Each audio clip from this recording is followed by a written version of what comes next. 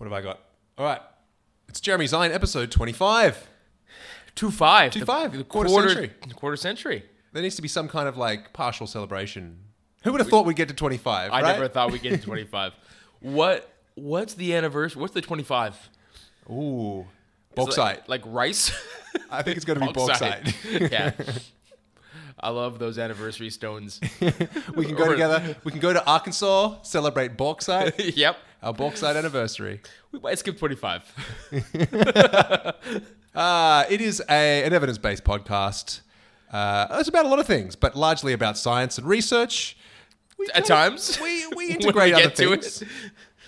My name's Justin Zoltzer, and here he is, the man who has tweeted exactly nothing in favor of China nor Hong Kong. Neither. Neither. Neither. I refuse to.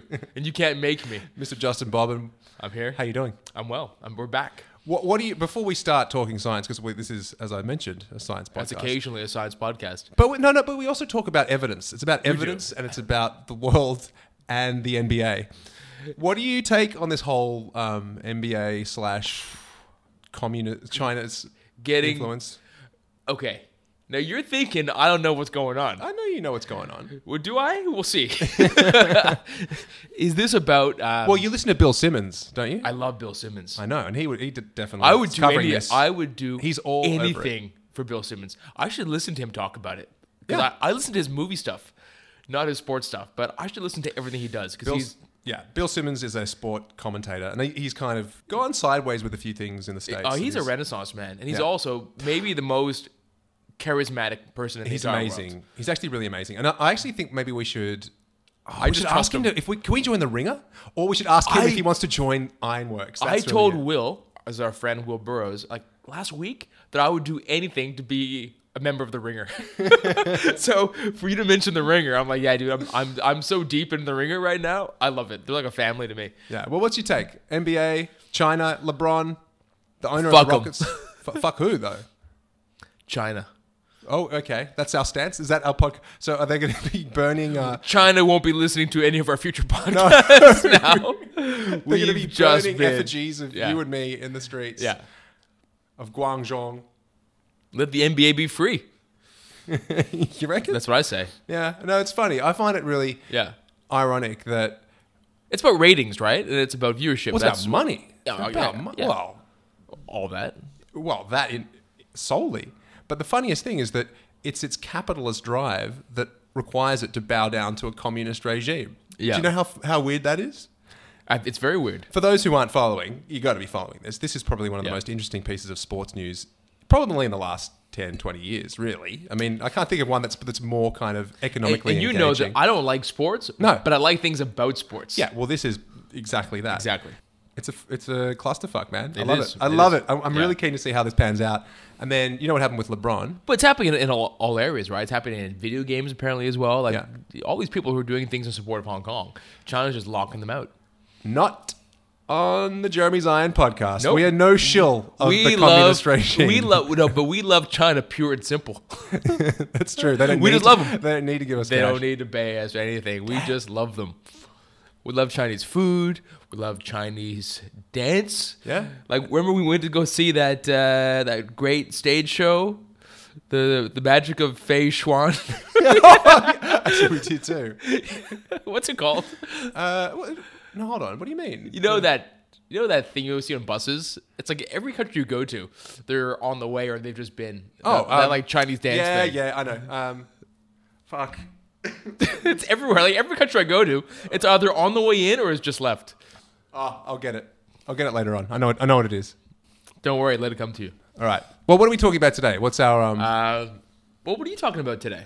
Well, I'm going to look at animal studies and the relation between, the generalizability of animal studies to the human condition. Are you going to rubbish all my previous animal studies that I've done? 100%. We're going to look at. Are you suggesting that my PhD may not be translatable to humans? Well, no, this is why I'm bringing it up because I know Because you won't have my PhD stripped of me. No, You're I talking think to Sydney Uni. it's true, but I feel like you're going to be the person with some authority who'll be able to tell me about animal studies and whether. I mean, historically, we have used animal studies to great effect, and there's been some amazing discoveries made because we've If tested any it of on my animals. reviewers are listening, I think they're completely translatable and completely valid. They're a great way to Well- conduct science. Preclinical trials, fantastic. I want to look at some of those, some of the discoveries that were made thanks to testing on animals. Animal studies, I think, is probably a sure. more PC way of Good doing one. it. But also look at when we can jump to the conclusions too quickly based on animal studies, where we think it's going to translate to humans, and it don't. It do not sometimes. So that's my little study today. What's yours? Mine, Shen Yun. Shen Yun. Shen Yun. I wasn't far off. I see. That was the thing. I knew I just had to forget about it. I think you just swapped like 2 letters, but you're right. That Shen was it. Yun. Yeah, we should go We see should Shen definitely go and see Shen Yun. Yun. We should take up Shen Yun classes. I'm basically there. I do Qigong. You just speed it up by 30%. You're Yeah. doing Shen Yun. Yeah. I'm talking about mosquitoes. Ah, It's one of Sam Harris's great questions at the end of his interviews is if you could get rid of mosquitoes, would you? Well, we're trying to do it right now with some science, and the question is, are there any problems with it, and how are we doing it? Are we doing well enough? right. Yeah. How do mosquitoes relate to albinos? They bite them too. Okay, right. Yeah. That is just an unrelated question. Yeah, so I'm doing a little, this is a little genetic mosquito experimentation stuff that's happening right now. And there was a big paper in Nature just a few weeks ago, kind of maybe a little bit of an expose on some of the recent genetic engineering of mosquitoes. So. Okay, but it's more than just the hypothetical situation. No, it's happening. Oh, wow. Yeah, it's happening. Okay. They've been doing it now for a number of years. And so we'll talk about sort of the effectiveness of it and what maybe collateral damage is being proposed. So that's interesting. Sure. All right, let's talk science. What do you reckon? Yeah. I'll throw you some music. Music.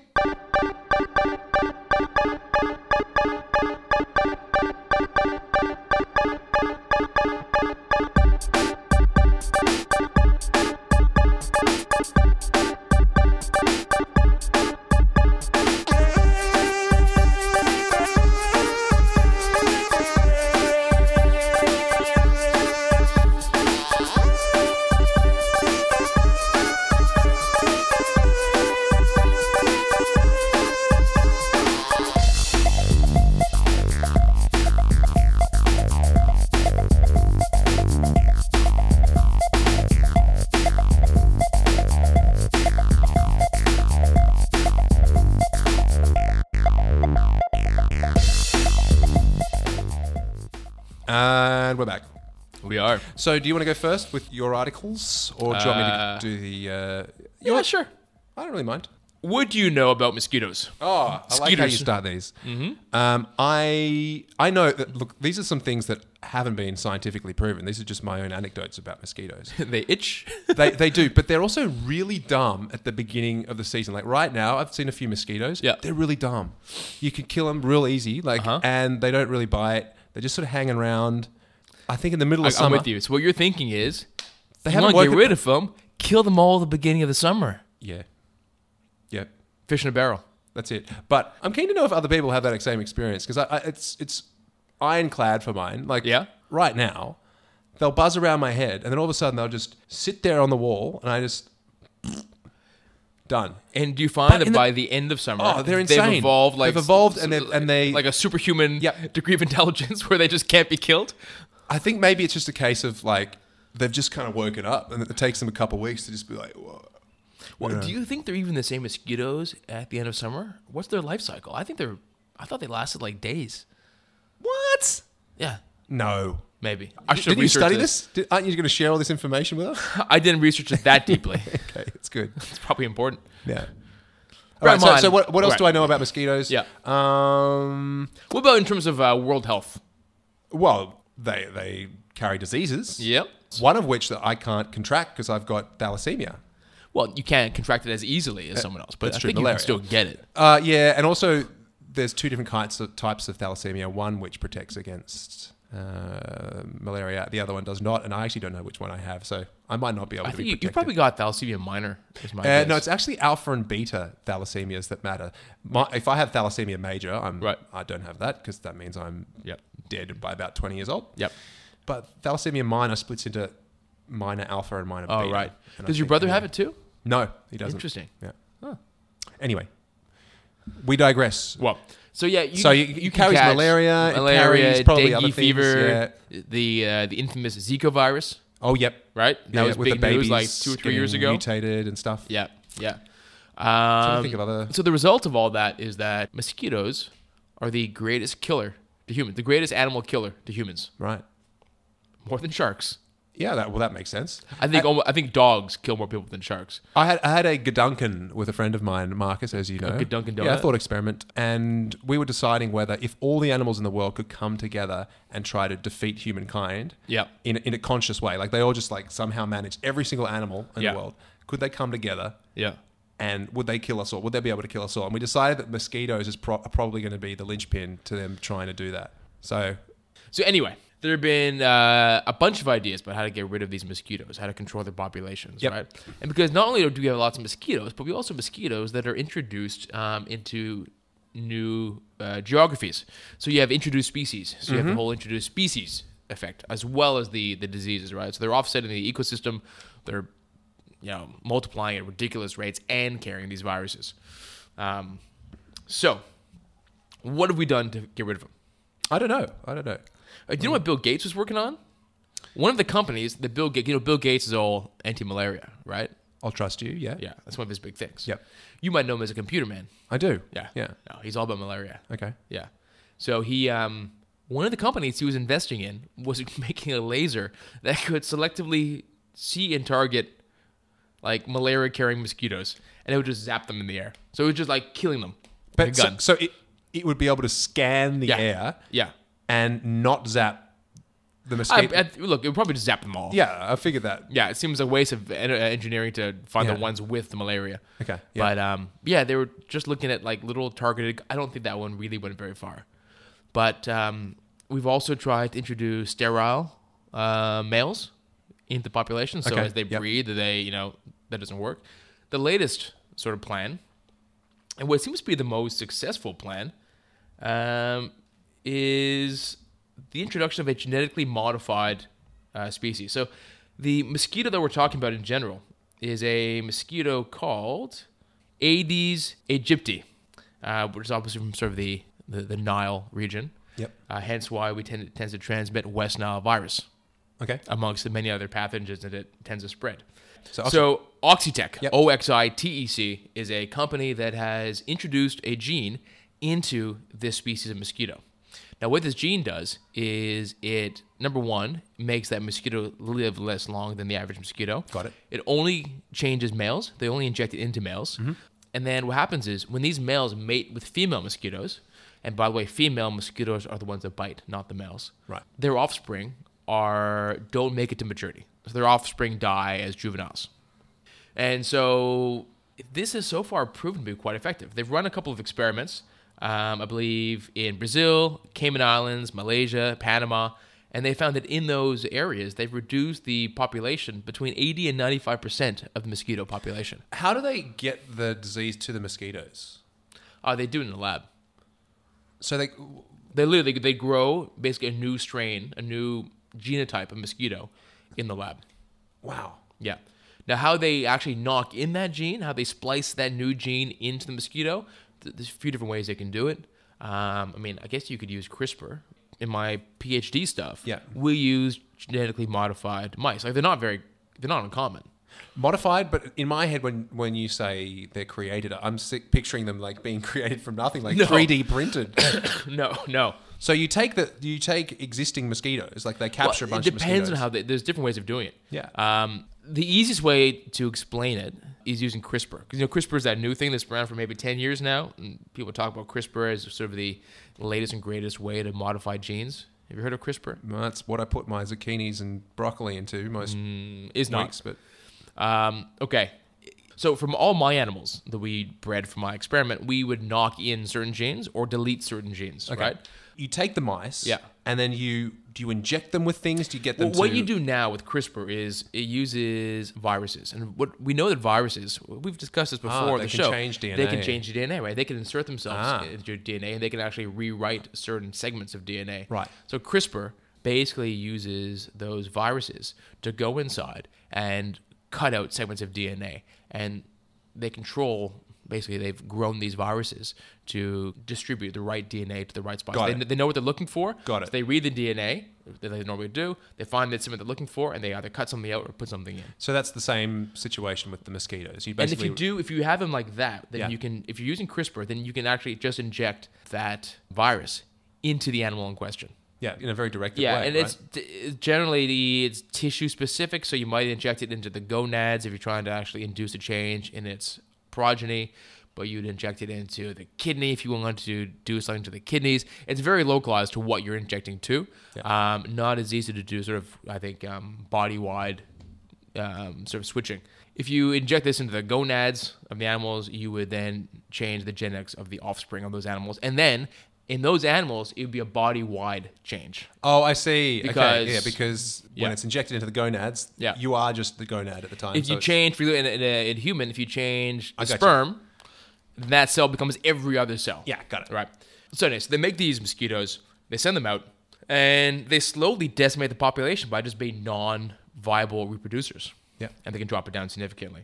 Now, the idea with this is that unlike some other technologies to get rid of the mosquitoes, whether you're introducing like viruses into the mosquitoes or other diseases or using sprays or pesticides of some sort, you shouldn't have any collateral damage, right? Because you're not actually, number one, you shouldn't really be affecting any other gene that you don't want to with Yeah. this. So you're not going to be making these superhuman or super mosquitoes.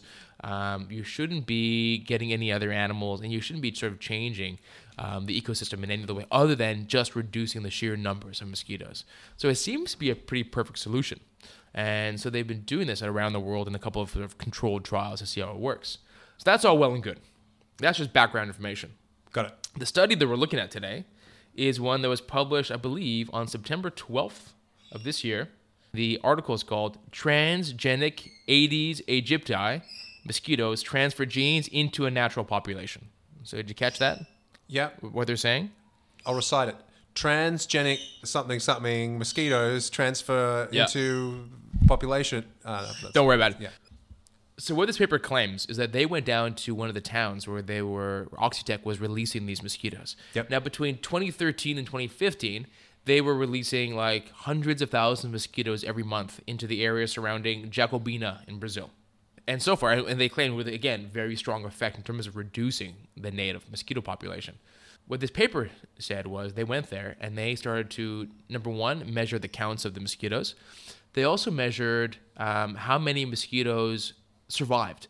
So we know that this genetic sort of fiddling tends to reduce the survivability of even the ones they created, not just the ones that they make.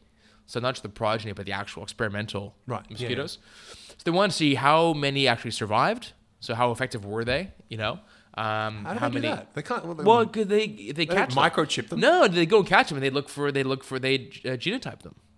Holy shit! And what Oxitec did was- this is so beyond my Oxitec- understanding of I how know. it's possible. And to happen. Oxitec also labeled that gene with a fluorescent marker, which means that they Okay. could also quite easily mosquitoes that had that gene were also fluorescent.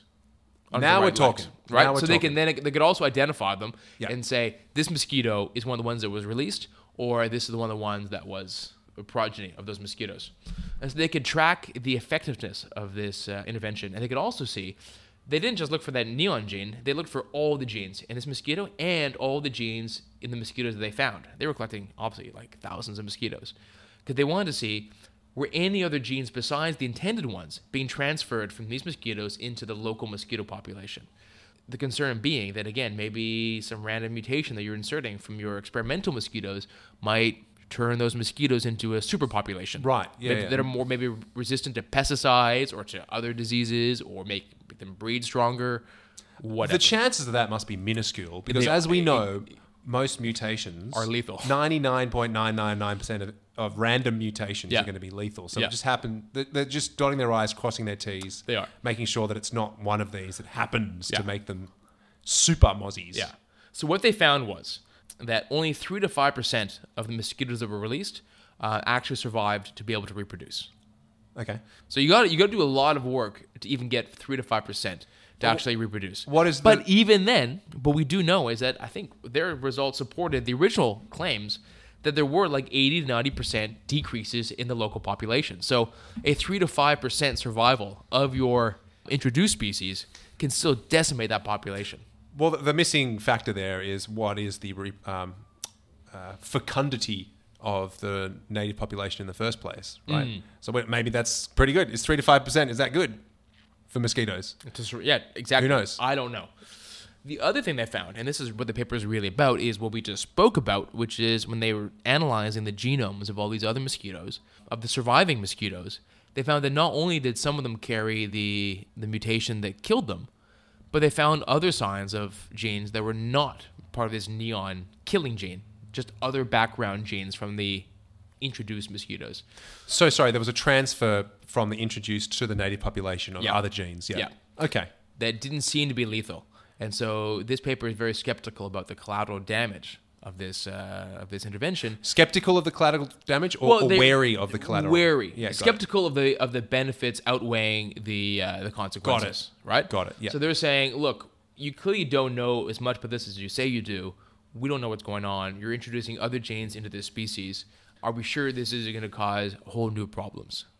And I did some reading about this, and a bunch of people are writing going, you've missed the whole point. Like, that is, the data sound, what they found, seems no one's arguing with what they've found with the data and their genotyping and everything else.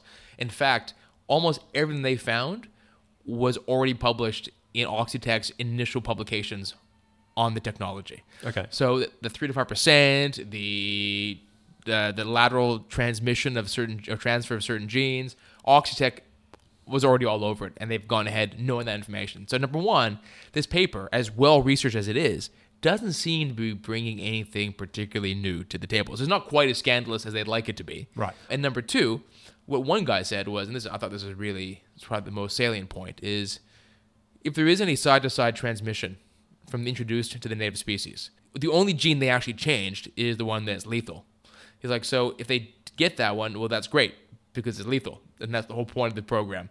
If they get another gene, well, that's just regular old mosquito gene. It's not, they didn't do anything else to these mosquitoes to make them pesticide proof or super breeders or anything else. They've just made them lethal for breeding.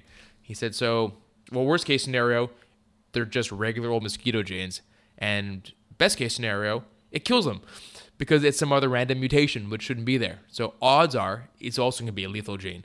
So really, given that the intention is to kill the mosquitoes, there's really no downside to what they're discussing of being this sort of... The 99.99% of mutations being deadly / bad for the organism. Yeah. Is he basically just saying, yeah, look, if there is a mutation, Yeah.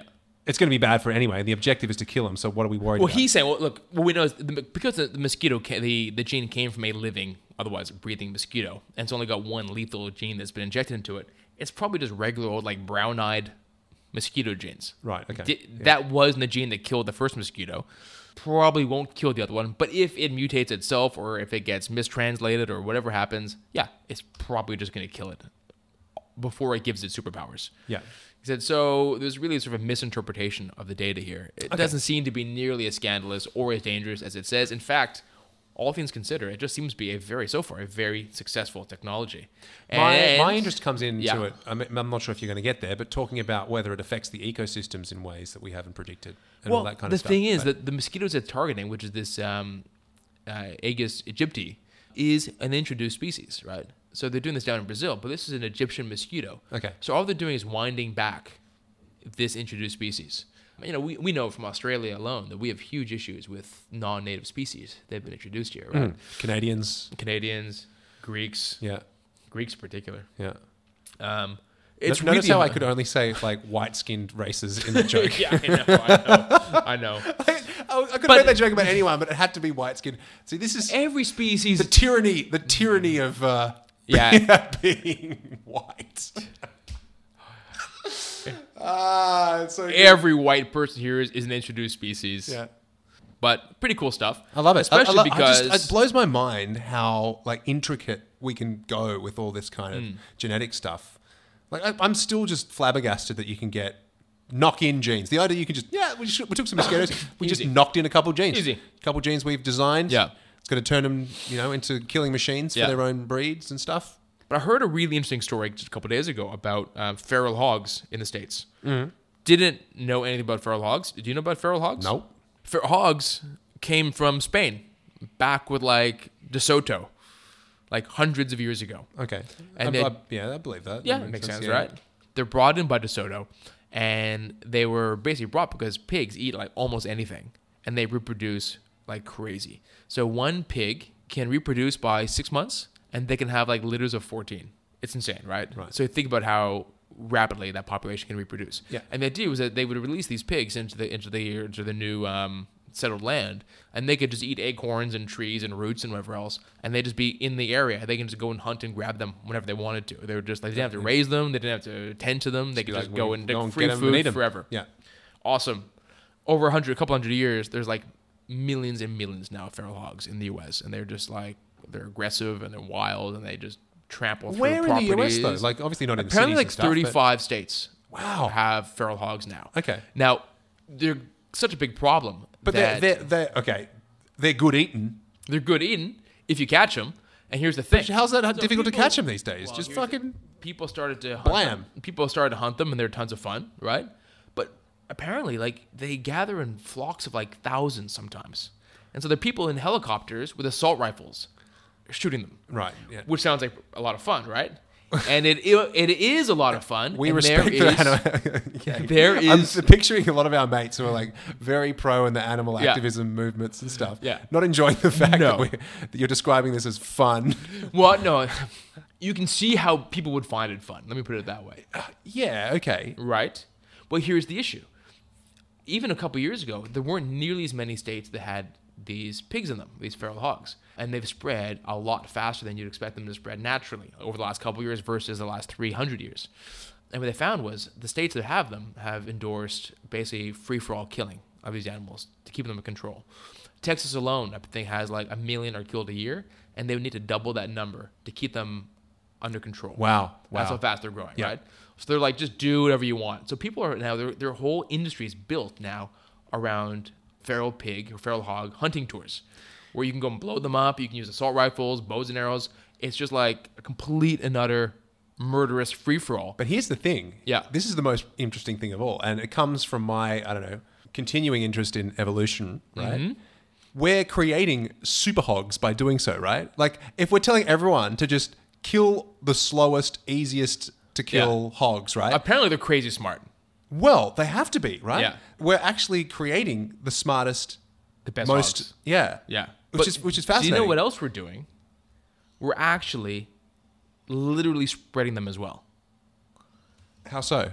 Because states that didn't have hogs and are seeing how economically viable it is to have hog hunting economies have gone and smuggled hogs across their border and populated their states with hogs with the intention of having hog economies.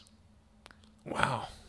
So, but what is so the very- so they're- primary financial like boon of having people trying to hunt them? Like I you don't make get money it. by being, if you run a hunting tour, you bring yeah. bring people on for hunting trips, and so you make money out of it.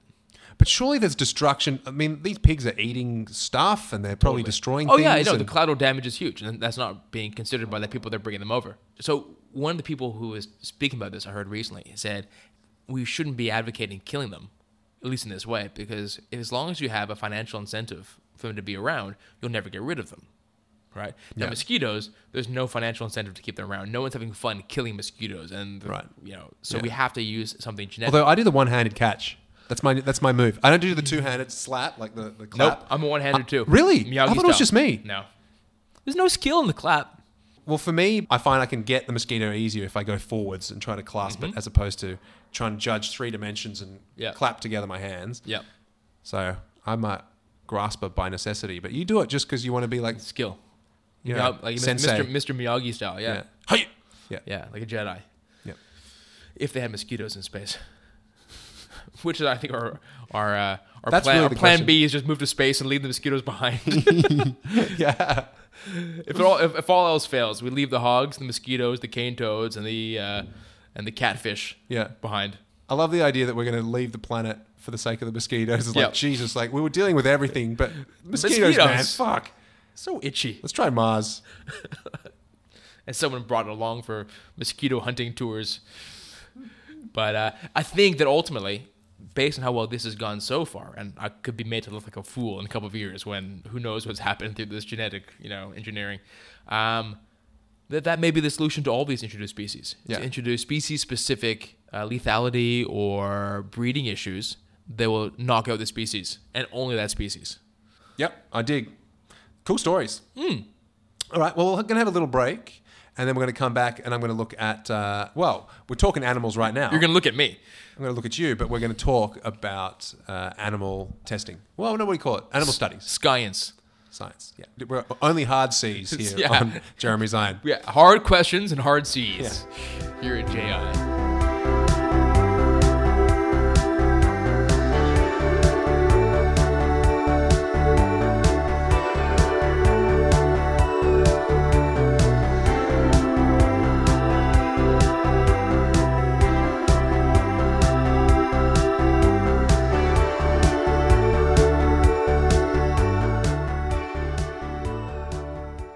Here's a question before we start my section. Yeah. What is your favorite servo selection chocolate? You might tend to get, if I go to Servos, Haribo gummy bears. That's not food. It's made of real fruit. You want red and green? And No, pineapple, apple. I can't stand them, dude. I've seen you eat them, buy them and eat them, and I have am you ever at a seen loss. me eat them in the morning in my bed when I've fallen asleep with them, and they're stuck to me? I can picture it. I've not seen it, but I can picture it. It's incredible. Yeah, it's so good. Do you actually have a bag? Okay, we're in your place right now. If I look, I don't have one now. No, I'm on a break. Okay, but self-imposed. Yeah, but Haribo. Yeah. I've definitely gone through periods. I've bought a big bag and I've just gone to bed with them and woken up and reached over and grabbed another handful and gone to work. Yeah. But I love junk food breakfasts. Ice cream, gummy bears. That's pretty much it. Yeah. It's good. Those are my favorite breakfasts. Well, for people listening, he's a doctor. You can't you've got a podcast talking about health and nutrition. Exactly. Often. So You're go a out doctor? there, get some gummies. Only Haribo, I recommend. Okay. And we're not sponsored by them yet. Yeah. All right. Let me tell you about my studies. In the news over the last maybe 2 or 3 weeks, I've noticed there's been a lot of studies that breached sort of commercial television or in other kinds of media where they were kind of talking about it. Right, broken through. That's right. So this one's about blue light, and we've talked about blue light quite recently. Yeah, we did a good episode on blue light. Yep. So prolonged exposure to blue light, such as that which emanates from your phone, computer, and household fixtures, could be affecting your longevity, even if it's not shining in your eyes. So new research suggests that blue wavelengths from all of our devices and stuff, damage cells in the brain as well as our retinas, and that's the finding, right? Yeah. That is the headline that I saw bandied about on these. It was on a news report, but then it was also I found it online as well. So you reached for your blue blockers right away. Yeah, but funny we were talking about mosquitoes. Called up Jeff Kahn and asked to have your lenses in your eyeball swapped out for blue blocking cataract lenses. Yeah, but the key piece of information missing here is that the study was done on flies. Oh. So it sounds like we're talking about humans here, but no, it's done on flies. Yeah. So they were subjected to daily cycles of 12 hours in light and 12 hours in darkness. Basically, it's a study that we're asked to generalize from flies to humans.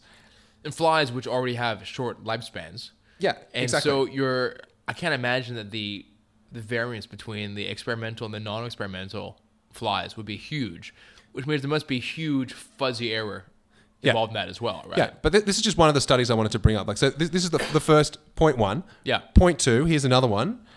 This, again, came up on the same site that I was looking at for interesting science news. This one is about compulsive eating. So it comes up with this compulsive eating thing. And we've talked about this on the show as well. Sometimes I binge eat and I'm trying to figure out what... It's not binge eating, but you eat compulsively. I do. Snack. Yeah, I do. Compulsive snacker. I am. Yep. Carrots. So I read this and I'm like, oh, I want to read about this. This seems interesting. So I'll read you the headline. In order to better understand compulsive and uncontrollable eating, they performed a series of experiments on 2 experimental models. One group received high sugar chocolate flavored diet for 2 days a week and a standard control diet in the remaining of the week. So there's one group that was given these sugary diets twice a week. The other group just had the normal diet 7 days a week. Right. That is word for word what was written there, right? Doesn't say anything about the fact that they're rats, right? This is what's being put in the media, right? But we're talking about rats here. And I didn't know that before I kept reading to the next line, where I started going, this seems wildly unethical, because what they did was that after they put them on these diets, it tells you that what they did was they subjected to both groups to amphetamines. And they said both groups took amphetamines, blah, blah, blah. And I'm reading this, I'm like, what kind of ethics has this gone through that you could enlist participants in an active group and a control group and say, all right, now we're all taking amphetamines. And it doesn't say rats anywhere. And I had to go to the study, which... The thing is, you say what kind of ethics would permit this, and you relaxed when you saw it was rats. Of course. Having done rat and mouse surgeries and having gone through the ethics procedure for each of those, it is rigorous, man. Yeah. Like, I think they get treated better than humans. Yeah. It would have been easier to do that study on humans. Yeah. Probably. Yeah. You just get volunteers, and they'd be like, yeah, sure. Yeah. Hit me up. Amphetamines. Whereas the ethics committees are like, yeah, these rats don't know anything about amphetamines. You can't ask the rats to volunteer for these amphetamine experiments. Yeah, so look, the results of this particular study was fairly straightforward. Like the group that was cycled between the sugary foods and the more boring types of food became less sensitive to things generally. Yeah. So when they took Like tickling? When they took the amphetamines, they were like less affected than the rats that were on the normal diet all the way along. Yeah.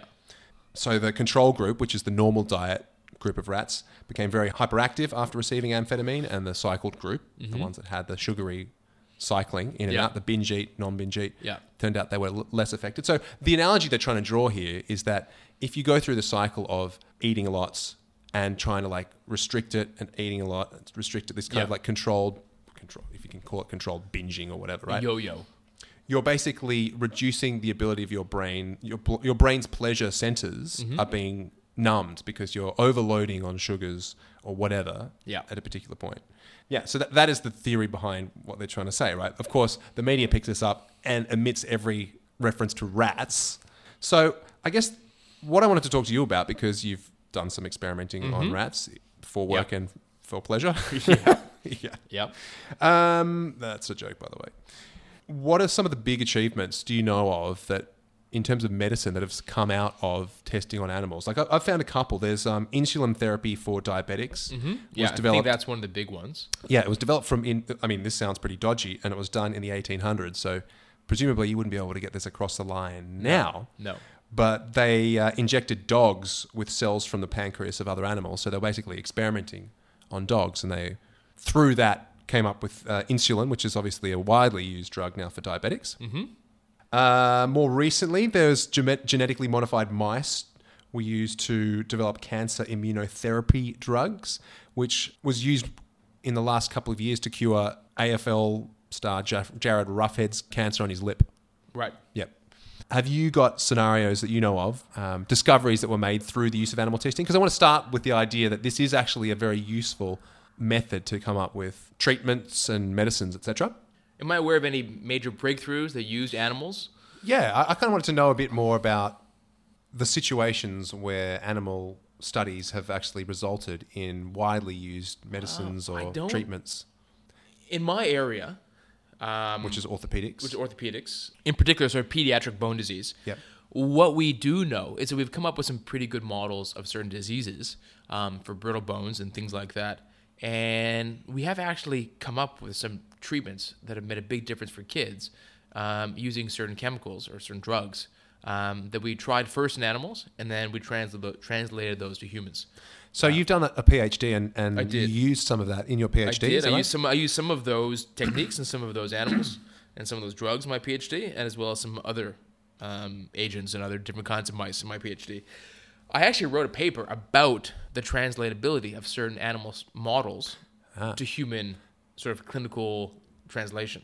I've been using the term generalizability, but is translatability the better word? Translatability. Yeah. So clinical translatability or translational science is kind of, I think, the nomenclature that we prefer. Okay. So in my PhD was largely about scoliosis, which is kind of a curved spine.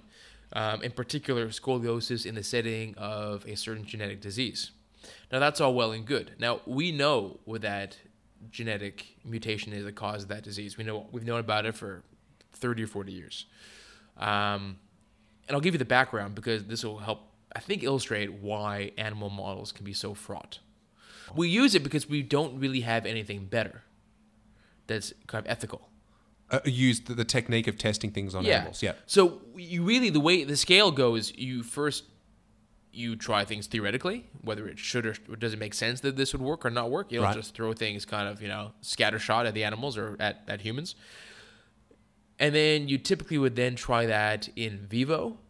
In vitro, rather. That's in a petri dish, essentially. So you get a bunch of cells. Yeah, so you take the cells that you're in question, that you're trying to modify, and you can just drop the drug or whatever you're trying onto those cells and see how they behave. Yep. Problem is, and you can actually use human cells for that, which is helpful because you're actually using human stuff, but you don't have any of the other homeostasis, chemicals, whatever going on. It doesn't really give you a very good picture. What it can do is it can tell you if something's like toxic to those cells in a certain dose. And as you know from previous studies, even that isn't particularly useful, right?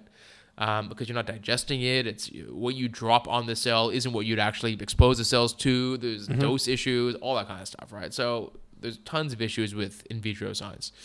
And then in my stuff, what we knew is we wanted to improve something to do with scoliosis. And I won't get into the nitty gritty, but then you go from doing things in vitro, and then all of a sudden you're like, all right. Now we need to come up with a good animal model. Yep. So there's been 30, 40 years of people trying to come up with good animal models of scoliosis, right? Okay. But the problem is there's different reasons why you get scoliosis. And so it's not enough just to give an animal scoliosis and then try and do something to undo it. Because people get it for genetic reasons, but oftentimes what was happening for years and years was when they would do these experiments, they'd give the mice scoliosis through surgical. So they would create a scoliosis. They'd create a curve in the spine with surgery or something else like that. They might inject Botox into the spine to weaken one side so that the spine would curve, whatever, right? But if that isn't the reason why the humans have it, well, then you can't really apply your treatment to that animal because it could be a completely different pathogenesis for that disease. Yeah. Right? Yeah, so right away, you have to make sure that just because you get the same outcome in the animal does mean you're going to be getting the same result of intervention with that animal.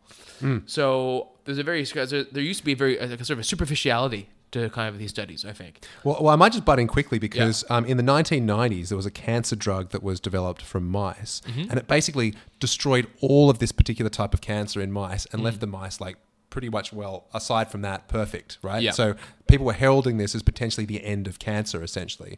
And then when it finally got put into humans, it was this lukewarm effect where it was pretty much nothing wasn't really doing much good. And there's like a really great quote that comes out of this. The scientist one of the critical scientists that were dealing with it afterwards says that, look, if you have cancer and you are a mouse, we can treat you. Yeah. Which is great. Yeah, it's true, right? Endostatin? Have you heard of endostatin? I know statins are a certain class of drug. I don't know endostatin. Well, that was the drug, but, which I think it from then, after it was a bit of a flop, right. they've worked with it, and now they're using it in certain parts, but it's far from the panacea that it was seeming to potentially be. So I just love that quote. Yeah. If you have cancer and you are a mouse, we can treat you. Yeah. Well, there's so much stuff we can do for animals, right? We know how to kill animals. We can knock them. We can expose them to blue light and kill them early. Yeah. We can extend their life with cancers. Humans, we don't know where to start. Yeah. But your point is made that the actual way that the person develops scoliosis is probably going to be. And here's another thing, like integral into even though we stuff. know, mice, are 99% the same as genetically the same as humans. Yeah. So we think, great. So we know the genetic mutation in humans that causes this horrible disease of which scoliosis is one part of it, right? Well, we can knock out that gene in a mouse too. We can do the exact same thing that a human would have. We can create the exact same genetic condition of a human. And we go, well, sweet. This beats the whole fake scoliosis issue. We can get down and we can then target any other problem that this disease has, right? We can use these mice to fix all the other issues that these humans tend to have.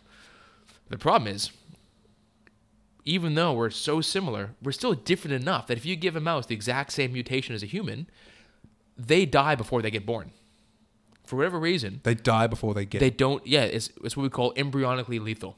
Okay, right. They die in utero. Okay. It's a programmed death. They know that they're not going to be a viable organism, and they just abort spontaneously. They get these heart malformations and all these kinds of other problems that we don't get, or at least not nearly as badly, and they can't survive. So they die. So right off the bat, here we are. We think we've got the best idea. We can come up with a like-for-like sort of recreation of the human condition. And we know that in this very simple situation, we can't actually do it. We've already, from the very beginning, we behave so differently with the same mutation. How can we ever hope to try the same therapies on that? Is it a case of genes interrelating? I'm not sure. I know this is not your specialty, Yeah. genetics and stuff, but okay, we might have 99.96% or whatever the same genetics as a mouse, right? Yeah. But is it a case of embryonics in terms of the actual when they're in the embryo and stuff, and them all interrelating with each other that might be different? Yeah, it could be. That it? It could be. We also know from other experiments that we behave very differently to mice in terms of the way we react to certain phenomena in our bodies. Yeah.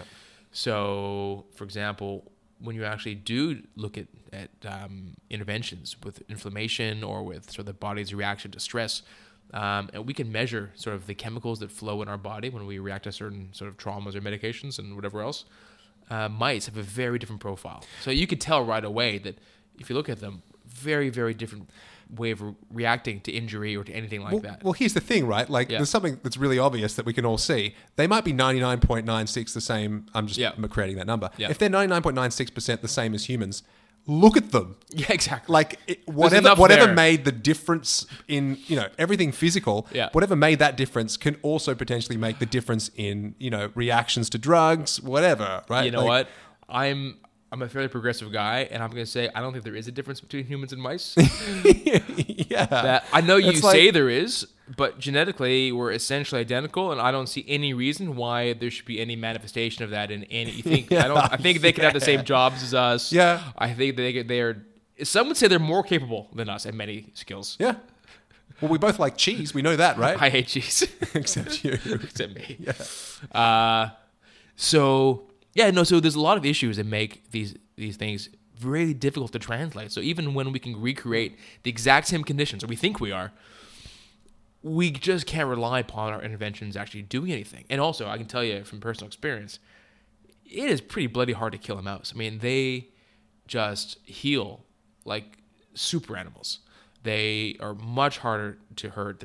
They heal faster. They just respond to injury in a very different way than we do. And so anything you do, let's say for cancer research, right? You're looking at obviously killing the cancer cells, but you're also be causing collateral damage with the healthy cells. The mice can heal much better than we can, which means any of those interventions will be way more effective with less collateral damage than in a human. So here's another example. So a drug that was designed to treat leukemia, TGN 1412, whatever, was tested in monkeys and was actually very well tolerated. Yep. But in the initial phases of then putting it into human testing on humans, right? They put just 1/500th of the safe monkey dose to 6 young men in the first phase of clinical human trials in 2006. And the men immediately developed fever, vomiting, and diarrhea. Within hours, they were in an intensive care unit with multiple organ failure, and they only narrowly escaped death. Yeah. Wow. 1/500th. 1/500th of the dosage that the monkeys were like, yeah, sweet, we got this. And monkeys are closer than humans. Yeah. They're closer. mice. Yeah. But so the issue in this case was the drug's target, which is a protein on certain immune cells. It binds more strongly to human immune cells and triggers a rapid release of chemicals involved in inflammation. This is really interesting because one of the first stages you go through with FDA testing, right, is FDA testing for safety before you even get to Is it FDA in the effectiveness. States, you mean? FDA, TGA here. Yeah. So Federal Drug Administration, something. Yeah, okay. Yeah. And here's the Therapeutic Goods Administration. Got it. Right. So you have to make sure that what you're giving people is at the very least not going to kill them before you prove that it's actually going to be helpful to them. Yeah. Right?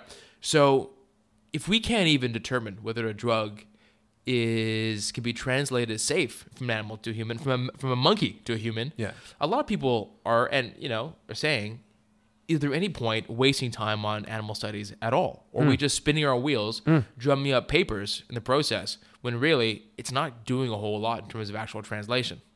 And I think there's a strong argument to be made for many things in that context, that we do all this work to cure animal diseases, but we're not really doing a whole lot to cure human disease in the process. Like your thing said, right?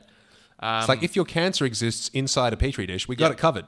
We got that shit down. We got it killed, and you'll be fine. Yeah. Just so long as you're in a petri dish. There is a stopgap, though. There is something in between. And you remember my friend Jad. I do. Yeah, so Jad... Hard to forget someone with a name like Jad. I know. So Jad was doing some of his research over at UNSW, at the cancer center there. Yep. I think he was looking into lymphomas. I'm pretty sure. But what they would do is they would take the tumors from the people, the cancer cells, and inject those into mice. Now, the mice would be bred to be immunocompromised, which means they wouldn't form a reaction to these different cells. So if you get a transplant from someone who's not matched to you, an organ transplant, your body would reject it, right? So we give you anti-rejection medication to stop that. But basically what we're doing is we're dampening your immune system. Yeah. So they would breed mice that are basically already dampened immune systems, so much so that they can not just take cells from another mouse, they can take human cells and not react. And they'd be like, sweet, we're cool. And then, because they're not reacting to those, the cancer cells keep on growing in their body like they were in the host, the original human host. And then we can test them. And then we can test the drugs. And then the idea was they were testing a whole slew of drugs. And they could do is say, we have 50 drugs here. And we know that one of them might be better for you than another one. Now, instead of giving you all 50, we don't know which one to give you. We take your cancer cells, put them into 50 mice, treat those 50 mice, and see which of those tumor cells have the greatest response to which medication, and then we can give you that medication. And these would all be drugs that we know are safe already. Yeah. We just don't know which one to give for a particular kind of cancer. Yeah. So in that sense, you get the sort of expendability of animal studies and the scalability of animal studies with the benefit of using human cells that are in an organism and not in a petri dish. So you're kind of combining the best parts of the petri dish with the best parts of the animal. And does that translate well to human cells inside human bodies? Certainly better than... Mice cells inside mouse bodies. Yeah. Exactly. Yeah. So I think there's probably some more avenues for that to make some differences. So that's a pretty cool thing that we can do. But that's only good for cancers, right? You can't test other things. You know what? You know what we got to do? What? We got to catch those hogs in Texas. Yep. Test all these things on hogs. Rather than kill them, rather than get, And pigs are basically human. Well, they are, right? Exactly. Solves two problems in one. We've just solved two of the... world's greatest problems. Yeah. We've cured cancer and gotten rid of the feral hogs. Unless we cure the cancer, in which case we've cured the hogs as well. We've got to be careful. Suddenly, we have a financial incentive to keep the hogs around. Well, there's that swine fever thing that they could be exposed to that, and that'd be a good night's Sally for a lot of them. Should be. Also for the entire pig population and industry in the States. And that's one of the issues they're worried about there is that if there are any genetic things that spread in the pig population, it could also kill not just the domestic, not just pork the wild industry, pigs, but there also a huge amount of money comes from exporting pigs as well, and they would never let those be. So there's a huge kind of economic problem with trying to goof around with the domestic pig population. All right, I think that'll do us. What do you reckon? Whew. It's jeremysiron.com if you want to check out what we do. There's animations and stuff. We've got a couple more in the works. We do a few things. We got patches, and we have a name for our listeners now. Oh, yeah. Iron if Men. If you've listened all the way to the end of this podcast, we bequeath to you the name Iron Men. Iron Man / Iron Woman. Welcome. And we're not saying that there are two options. Everyone is an Iron Man / Iron Woman. I see. That's the demonym for our listeners. Yeah. We're so woke. We're so woke, we don't go gender neutral. We go both. Both. Yeah. Take your pick. All right, Iron Man women. We're out. We're out here. Till next week.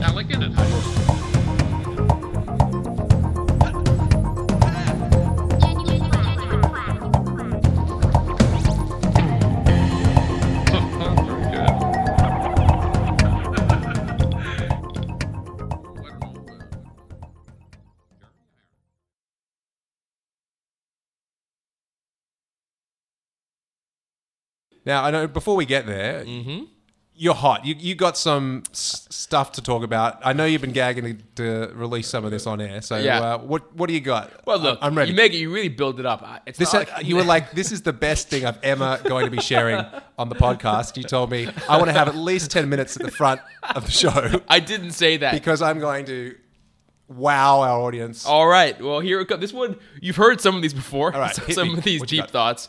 This one is brand new. This is hot off the press. This came across my desk last night. Yep.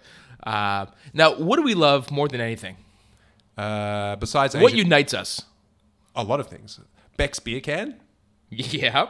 Um, And not a can of Beck's beer, no, but the song Beer Can by Beck. exactly. Probably the only song we both like. We hate a lot of the same songs. We do. A hatred of similar songs. That's Yep. true. Hatred of Summer of '69. There's something Big that time. binds us Big time. by blood. And you too. A And hatred of Queen. U2. Yeah, we both hate U2 and Queen. There you go. Yeah. Not winning any fans. Nope. No, not Levine, that's for sure. Nah. No, I think we both like words. Yeah, Words, we- wordplay. We like the meanings of words. We like the significance of words. Yeah, we're the onomasticators, right? We are the onomasticators. And we talk a lot about, I mean, look, we guise it under sort of a lot of talk about band albums and band names and song titles and things like that, right? But I think we like words and names. Even our names are a source of, great amusement for us. Yeah. Oh, I get it. Yeah. Yeah. When people meet us and they say, "Oh, that's easy," that's because we have the same name. Yep. You didn't know what that was about. No, I understand now. Yeah. So I was out with some mates last night, and I found out that a friend of mine had a child a few months ago. Now, I knew she had a child. I haven't seen her yet. That wasn't news to me. But I did know the child's name. You didn't. No. Right. And I found out the name was Chloe. Whatever. But we have another school friend from the same group whose name is Chloe. Yeah. And she's been friends with the mother of this child for like their whole lives. Yeah. So I'm like, okay, cool. So obviously in my mind, I'm thinking, well, Chloe was named after Chloe. Fine. Barely worth thinking about. Yeah. And this has happened to a few of my friends before who I know, a good friend, who's had another friend who's had a child and who's used the same name. Yeah. Right? It happens. Yeah, my good friend Alex my old band, Yeah. named her son Dylan. Not Right. necessarily after Dylan, but it was just Well, like this a is good the name. issue. So this is the thing, right?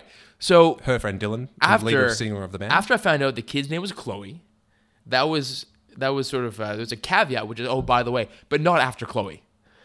And I was like, well, here's the thing: if you know someone that well and for that long, and their name is part of your DNA, Yeah. it is after that person. 100%. There's no way it's not. Yeah. And you can say all you want. Oh, it's not.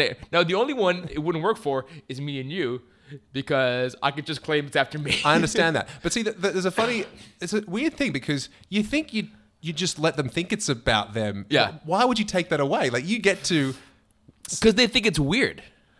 oh, no, it's not. I'd be a little bit. If there are any friends listening of Yeah. mine, Yeah. and that haven't been turned away from this podcast in Yeah. the first 24 episodes, Dude, they haven't feel even, free. They haven't Name- even started listening to this podcast, let alone been turned away yet. It's true. Name your child, Justin. I would be flattered. Feel free. I've been saying that for years, but if they actually did it, I think I'd be a little bit weirded out. You reckon? Yeah. Little Justin. What's my friend Max? Yeah. I think he's got two friends that call their kids Max. And he's like, oh, but it's not after me. And I know one of our friends in common is like, oh, it wasn't after Max. I'm like, no, but it is though. Like, Okay. isn't it? Isn't by definition after that person? Yeah. Yeah. No, I'm with you. Yeah. So I think that's bullshit. Okay, so this is your hot. it. All right, that's It's out of the press. Yep. From the same conversation, also, Dave was one of my old high school friends who I was out with last night. Said, hey, by the way, you want some real science? I've got really sore knees. Someone told me to take turmeric, and my knees are tons better. Yeah. And I said, no, they're not. Yeah. He said, yes, they are. I said, no, they aren't. And that went on for about 5 minutes. And he's like, no, trust me, they are. And I was like, no, trust me. But was he they taking are turmeric not. over the course of the amount of time that would heal the knees in the first place? Is this like a real time machine situation? No. It's like all you need to do is just take turmeric for the next 3 weeks, and then your knees will get No, better. I Just think- just leave them rested. I think he sprinkled his toes with turmeric for a week. Oh, it's not even ingesting it. You're just rubbing it on the knees. Topical. Yeah, look, you know where you stand. I think when someone offers you the treatment of you should just Yeah. have a lot of turmeric. Which, to be fair, I was thinking, I went through a phase of trying to have a lot of turmeric and stuff Yeah. because I thought it was all good for me. And Yeah. yeah.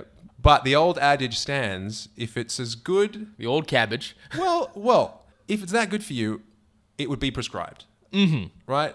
We Your prescribe doctors- exercise. We prescribe things that aren't, part of the big money machine. They say, Exactly. stay away from these kinds of foods, Yeah. stay away from fatty foods, blah, Yeah. blah, blah. Your doctor would be like, you know what? Have a bit of turmeric. But Look, a lot of our best medications began as natural medications, right? Aspirin, for example, comes from a bark of a tree. Like, and now we just call it medicine because Yeah. we know that it works. We're not against that stuff. And for those people listening who are doubting our You don't think stance, we're open-minded. check out our previous episode. I think it was our second or third episode. We it was one of the founding fathers of this podcast was an episode on turmeric, so you can go back and listen to our deep dive into why turmeric Yeah, is it was not like all in it's banged up to the, be. in the first 5, right? Yeah.